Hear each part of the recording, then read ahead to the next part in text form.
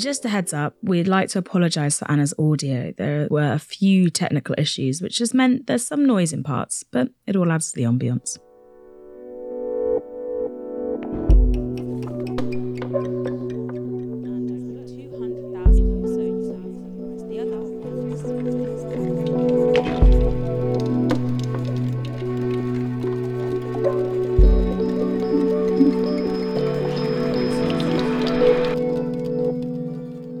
I swear by Apollo physician and Asclepius and Hygeia and Panacea and all the gods and goddesses, making them my witnesses, that I will fulfill according to my ability and judgment this oath and this covenant. So opens the Hippocratic Oath. It is a pledge that's thousands of years old and supposedly written by the father of medicine, the ancient Greek physician, Hippocrates. The oath is a declaration designed to be sworn to by medical students who promise to practice medicine ethically and fairly.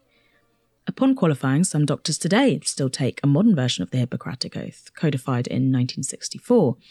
This version doesn't include swearing by the ancient gods and updates the content such as removing bans on providing abortion, euthanasia, and, oddly, having sex with patients. The classical version still has familiar beats, though. Would-be doctors swear to keep the sick from harm and injustice, and say that they will visit patients only for the benefit of the sick, remaining free of all intentional injustice, of all mischief, be they free or slaves. The oath finishes, "If I fulfill this oath and do not violate it, may it be granted to me to enjoy life and art, being honoured with fame among all men for all time to come. If I transgress it and swear falsely, may the opposite of all this be my lot." The Hippocratic Oath isn't universal, and throughout history it's often fallen out of favour. But in the 18th century, the oath began to be used more widely across medical schools in the British Empire and Europe. The Enlightenment was pushing medical developments along at a fast lick.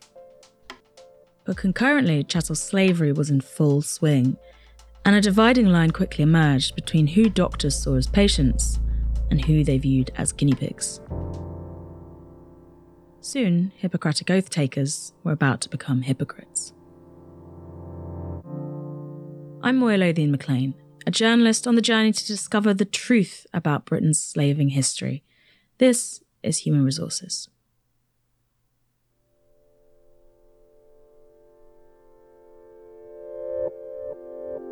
Medicine played a big part in how meanings about race, meanings about place, these different categorizations that are so inbuilt into empire. This is Anna Kesson, an assistant professor at Princeton University in African American Studies.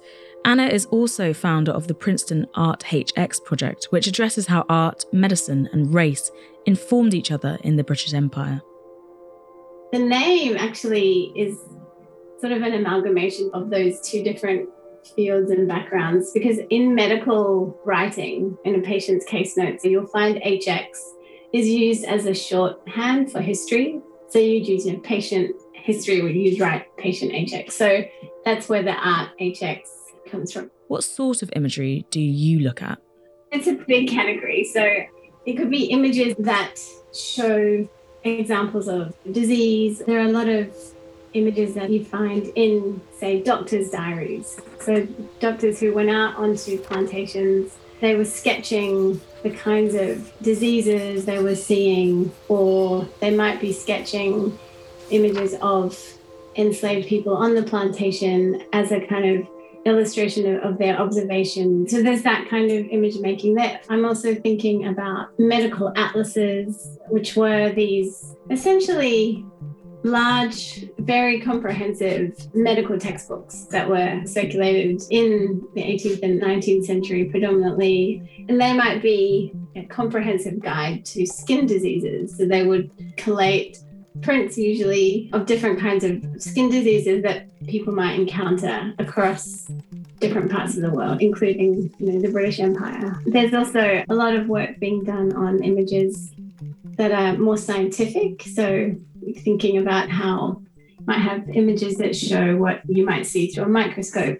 But I'm also interested in images that were used to promote ideas of scientific racism. So you've probably seen them, those sort of comparative charts almost showing different bodily features, skulls or facial shapes or things like that. I'm also very interested in imagery of medical architecture. So photographs play a big role in this as well. There are paintings that might show different procedures or that might be made to honor particular medical decisions. That's the kind of broad idea that I'm working with. In the first episode of the season, we heard how race begins to emerge as a concept and then a science of its own in the 1700s. I asked Anna when this biological essentialist understanding of race gets baked into medicine and what the impact is. That happens very quickly. Someone that I use a lot in my work is a woman called Rana Hogarth. She's written a book called Medicalizing Blackness, Making Racial Difference in the Atlantic World. What her work looks at is how these codifications of race that begin with this legalization of slavery, essentially, how they become the frameworks for different kinds of development of medical knowledge. And so one way that she shows that taking place is in the ways that plantations and colonial spaces were used as a sort of space of experimentation. And one of the things that slavery does, of course, is turn enslaved people into property, into kind of raw material in a sense, right?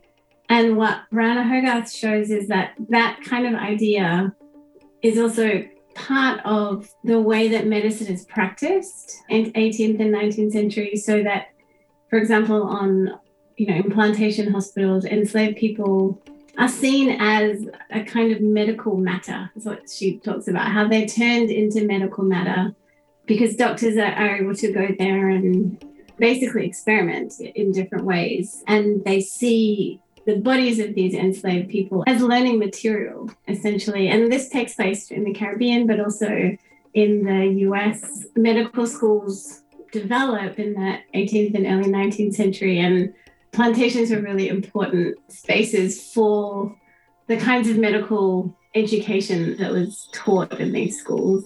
Another way that these ideas permeate medicine is also that scientists and medics and physicians, they're trying to figure out how to prove this racial difference. So there are a lot of treatises and, again, it's based on kind of experimenting on people to try and figure out if skin color is actually an indicator of immutable difference. What do those experiments look like in practice? There are some pretty horrific stories about how doctors, they're experimenting on enslaved people's skin. And there is an image where a doctor is drawn of an enslaved woman's thumb, I think, and it's, he's experimented on the skin and sort of depicting the different effects of that. So they're trying to figure out what's the relationship between skin and these constructions of race that are being promoted. And this is a time, I think, before that kind of extreme or the sort of immutability of race is really consolidated. That really happens in the 19th century. There's a bit more maybe ambiguity in the 18th century. And so a lot of these treatises, they don't necessarily come up with a clear answer. But then I think the other way we can think about race in some of these medical discourses is that there is this assumption that because of this immutable racial difference, people who are Black or who are brown don't feel pain in the same way. And so these kinds of ideas, these kinds of stereotypes around race in medicine still continue today. An example. In 2020, an organisation called Mothers and Babies, Reducing Risk Through Audits and Confidential Inquiries Across the UK, published a report that showed Black women are 4 times more likely to die during pregnancy or birth than white women. Campaigners believe one of the reasons is that when Black women experience pain or complications, they're not listened to.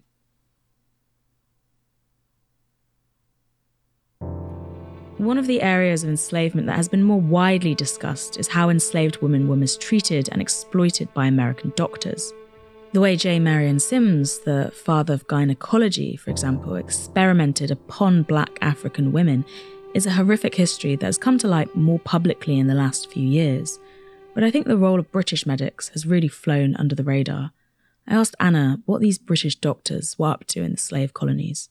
I would say that the colonies for British medicine was really important as a place for British doctors to go and learn about diseases and conditions and bodies that were unfamiliar to them.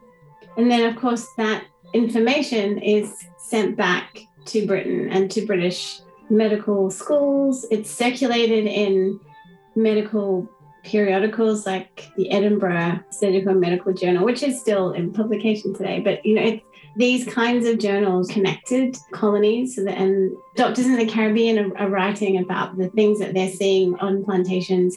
So one example would be there's a doctor called James Thompson who goes to Jamaica. We don't know a lot about him, but he was also one of these doctors who's really interested in skin, and he writes a book about skin and blackness. But he's trying to find a cure for a condition called yaws, which is a skin disease that's a viral skin disease. Its symptoms and its pathology are quite similar to syphilis. And so there's this kind of anxiety about, what is this? Is it syphilis? If it's syphilis, what does this mean? And, there's a general anxiety about venereal disease. Anyway, so he's in Jamaica. He was a student of Thomas Queer, who was important in the smallpox inoculations. And he experiments on enslaved people. So he inoculates them with yaws. And there are drawings we have of his showing just the inoculation sites on a toddler, an enslaved child. And he writes up his results and publishes it in the Edinburgh Journal and circulates to the UK. And then, it comes up again in Sri Lanka when later 19th century, there's a similar concern about yaws. And there are texts being written that go back to these late 18th and early 19th century discussions about yaws in the Caribbean. Yaws, spelt Y-A-W-S in modern medicine, is also known as frambosia, or PN. The World Health Organization says yaws was one of the first diseases targeted for eradication in the 1950s. But as we've just heard, tests and experimentation on the enslaved began many, many years earlier. And then, of course, doctors are being educated in the UK, but there's not always a way to kind of establish themselves as kind of well-known doctors. So the colonies just become a place, these colonial spaces, and the people who inhabit them are seen to become really important in the production of medical knowledge. And I think a lot of these institutions, like the Royal College of Physicians, or, these medical officials, they would have been very connected to them. Anna's Art HX project is about image making, race, and the British Empire. When we talk about image making in this context, I wondered if it was accurate to say that a medical drawing, like that of an enslaved toddler's arm infected with yaws, then contributed to the way both enslaved people and these medical conditions were perceived. Dr. Thompson was creating an image where an enslaved child was purely seen as the subject of a medical experiment rather than as a living, breathing human toddler. The drawings would accompany often like a description. So with this drawing of the yaws inoculation sites, you don't see the actual child, you're just seeing these 4 small sites. So it's almost like looking through a microscope. So that was accompanied by a long description of what he had done and what the results were.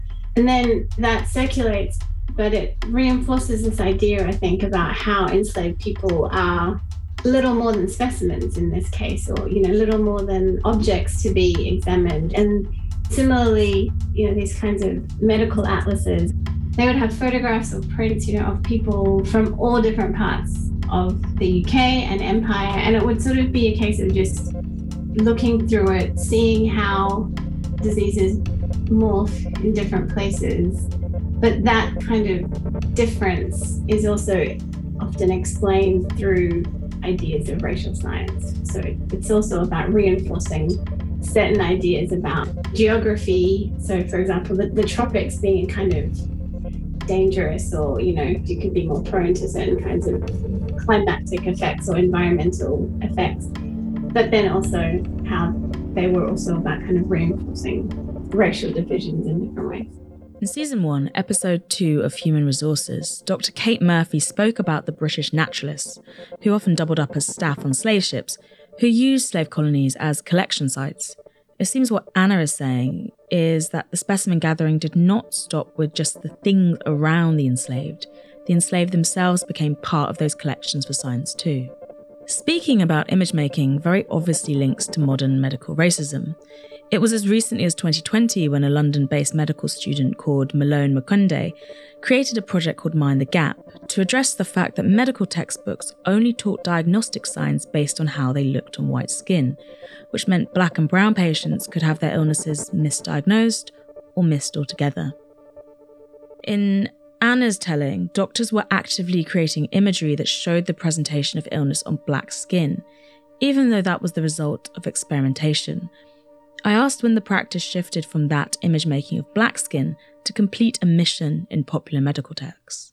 The texts or the medical atlases I've looked at seem to already do that. So I'm not sure when that shift, or if there was a shift about how it looks on black skin or how it looks on white skin. But what I've seen is the way that the images and the descriptions seem to kind of highlight or use this form of comparison to reinforce the fact that race is immutable and different. There are lots of comparative atlases of skin disease that are just purely set in Europe. Robert Carswell made several dermatological watercolors, and Mechtild Fend writes about him, and he's sort of drawing on work done in France and Austria. And so there are a lot of these textbooks already kind of just about what doctors are seeing in Paris or in London or in Vienna. But the textbooks that I've seen that have both European and non-European examples, it's not so much about trying to show how yours might look on black skin and on white skin, but it seems to be much more about these are the kinds of diseases that you get if you're in Fiji or in Jamaica, and this is what happens in the UK. And sometimes there's a kind of discussion about, maybe how things might look, but it seems that it's more about reinforcing these racial divides or categories. So it was less an omission and more a complete othering, marking the likes of tropical diseases as ones solely that would appear on black skin, whereas something seen as endemic to Britain would have image making around it restricted to examples on white skin. Earlier in our conversation, Anna also mentioned plantation hospitals. I wanted to know what was going on there. Were they hospitals for the people enslaved on the plantations, or hospitals for the elites? They were for enslaved people. Plantation owners needed to maintain functioning, physically fit workforce. So this is what a plantation hospital was for. And so the doctors would come and work on the plantation hospitals. Planters write about the importance of maintaining the health of their enslaved population. And it's obviously related to making sure they could be as productive and profitable as possible. And so there are these manuals about how to manage hospitals. There's a kind of a guide to the medical management of enslaved people that was circulated. The other thing that Rana Hogarth makes is that they're also another form of surveillance. It's medical management, but management in the kind of most instrumentalizing way. Who would be working in these hospitals? Like, what kind of doctors? Young medical students shipped over from England, doctors well into their career who wanted to go out to the colonies and experiment? Probably, I think enslaved people would probably have worked in there as well. And it would have been probably maybe both, but because some of these doctors do also talk about how they're learning from enslaved people about certain treatments or, things like that. But in general, it would have been people brought there. And there were also public hospitals for enslaved people off the plantation. In Kingston in Jamaica, for example, there was a hospital and asylum for deserted Negroes. People on the plantation, especially in the Caribbean, had such brutalized lives. How do we square this idea of plantation owners trying to take care of their workforce when we know the reality is that the lives of enslaved people in the Caribbean were short, brutish, and marked by horrific violence? For reference, the life expectancy of a West African slave transported to Jamaica was 7 years after arrival. On average, 10% of black African slaves didn't even survive that long. They died in their first year of enslavement.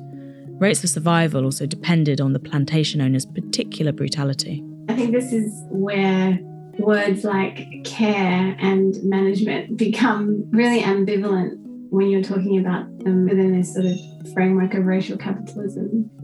And so I think there's that aspect of it. I mean, I think often to the ways that people were cared for in these places where, it's not maybe how we would think about care. And there's this great quote that Hogarth has. Basically, these were not places to come and recuperate, but they were kind of another place where the disciplining of enslaved people continued in different ways. So I don't think it necessarily, I think it's just another part of that brutalization to my mind.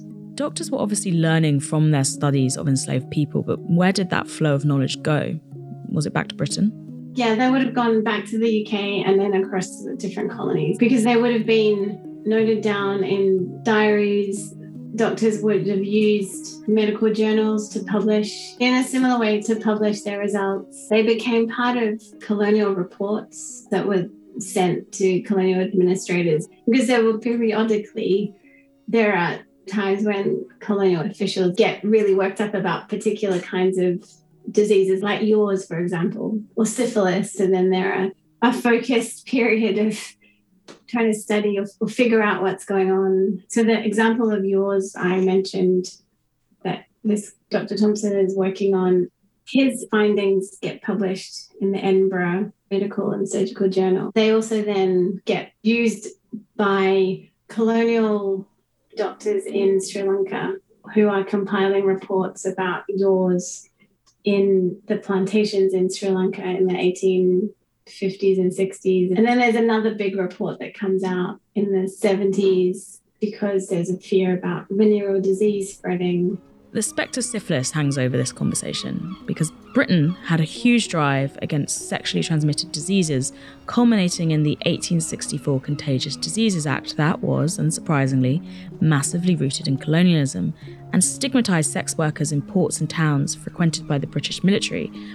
There was a massive fear of sexuality within the colonies in particular. They were viewed as spaces full of debauchery, both spiritually and physically, where men would go and romp at will and come back diseased.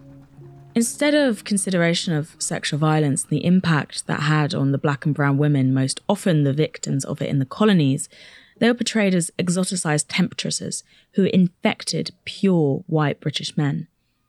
Is that part of the stigma that we still carry today around sexually transmitted infections and diseases? So there's this great set of images about this guy, Johnny Newcomb. He's just this sort of rhetorical figure in a lot of early 19th century satirical prints about the kind of Johnny come lately kind of figure, right, who goes to India or the Caribbean and they're making fun of these British men who go to these places to try and better themselves and, get into all sorts of trouble. But some of the Johnny Newcomb images related to the Caribbean are very much about this fear of contamination and the fear that because white men were raping and exploiting black women, they had black mistresses. And this kind of was something that refined middle-class society in Britain was horrified about, but also, horrified about the spread. So that's definitely one thing. And there's this image called the Torrid Zone, which is about Jamaica that might be useful to have a look at. There's also a fear about how these colonial spaces are dangerous for white people. And so I think, STIs and the kind of sexual intimacy that becomes, or that's associated with venereal diseases, then also becomes a kind of a framework for the sort of dangerous closeness that white people and enslaved people or South Asian subjects have. So I think that's another aspect. And there's this book by Suman Seth. He talks a lot about that too, because there are sailors going to the Caribbean who also, die in syndromes because of various kinds of venereal diseases. So I think it's very much connected to both the unfamiliarity of place and the kind of dangers associated with place, and then also this fear of the other, but it's also a fear that comes, or that can also be encapsulated through particular colonial figures, as well as the kind of fear of the non-white other. I think too, there's also a kind of uneasy awareness of how colonialism is a kind of disease. It kind of facilitates this transmission of various forms of encounter and intimacy. And so I think there's also that sort of ambivalence about what colonialism makes possible in this sense. I was thinking about the thread that runs through sites of British slavery as places where doctors and medical staff experiment in terms of healthcare development and our modern healthcare systems today. For example, the British NHS is the most diverse employer in the UK and was built on the backs of nurses and doctors and porters and cleaners who were initially migrant workers from the Commonwealth. By 1968, reports the Wellcome Collection, nearly half of all NHS hospital doctors below consultant rank came from outside Britain, and a third of student nurse and midwife roles were filled by Commonwealth migrants, many of them from the Caribbean. It seems like a really telling legacy that the burden of care for the mother country then fell on further generations of people in these British colonies, keeping the engine of empire going, but this time through looking after the health of Britain, rather than directly producing goods for the economy via slave labour. That's a really great example of how these legacies continue, who's doing caring. Historically, it's a lot of Caribbean community who are working in the NHS and brought over to do that. Now it's other migrant communities. So, yeah, I think that's one way we can see how that legacy of the racial capitalism of slavery and colonialism continues, and how that structures, again, those structures of inequality are kind of embedded in these structures that, are so proudly British in many ways. These structures always seem to be built on the backs of the labour of people who have been dispossessed from being fully British, even while they exist in spaces the British state claims as its own. I know, it's true. And I think you're right, like that dispossession is also what makes these workers expendable. The expendability of certain kinds of healthcare and certain kinds of forms of care is, I think, also really crucial to understanding the history of medicine. Anna is right. Medicine is life-saving, and our understanding of sickness, health, and what keeps our bags of flesh upright and functional is phenomenal. But that has come with a very high price to pay for those throughout history who were seen as medical matter rather than human beings. And one glaring aspect of enslavement is that health equals wealth, at least for plantation owners. Next episode, we'll be exploring the flip side of that and how our modern attitudes to death, aging, and disability may have been shaped by enslavement.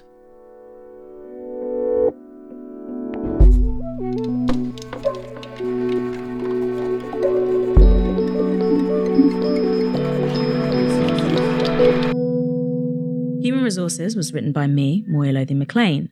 Our editor and producer is Renee Richardson. Our researchers are Dr. Alison Bennett and Arisa Lumba. Production assistant is Rory Boyle. Sound design by Ben Yelowitz. This is a Broccoli production, part of the Sony Podcast Network.